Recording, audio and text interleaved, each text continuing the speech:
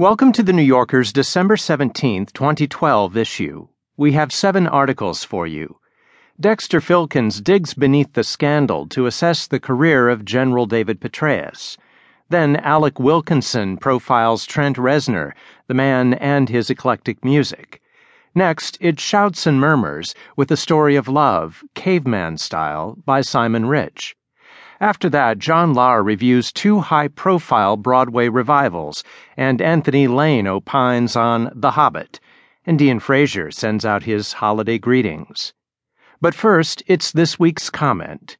In today's assignment, Louis Menand asks, "Is homework worth it?" Here is something you probably didn't know about France.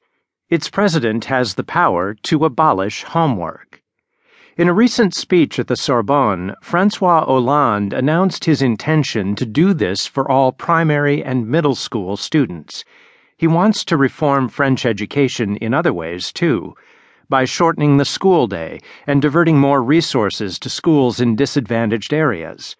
France ranked 25th in a new evaluation of educational systems by the Economist Intelligence Unit, part of the company that publishes The Economist.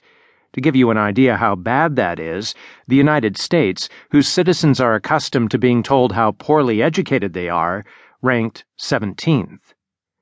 The French president's Emancipation Proclamation regarding homework may give heart not only to les enfants de la patrie, but to the many opponents of homework in this country as well, the parents and the progressive educators who have long insisted that compelling children to draw parallelograms, conjugate irregular verbs, and outline chapters from their textbooks after school hours is, the reasons vary, mindless, unrelated to academic achievement, negatively related to academic achievement, and a major contributor to the great modern evil, stress. Monsieur Hollande, however, is not a progressive educator. He is a socialist. His reason for exercising his powers in this area is to address an inequity.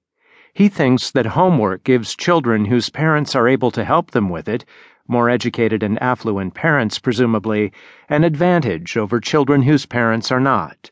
The president wants to give everyone an equal chance. Homework is an institution roundly disliked by all who participate in it. Children hate it for healthy and obvious reasons.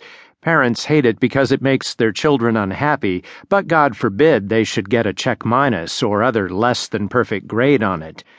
And teachers hate it because they have to grade it. Grading homework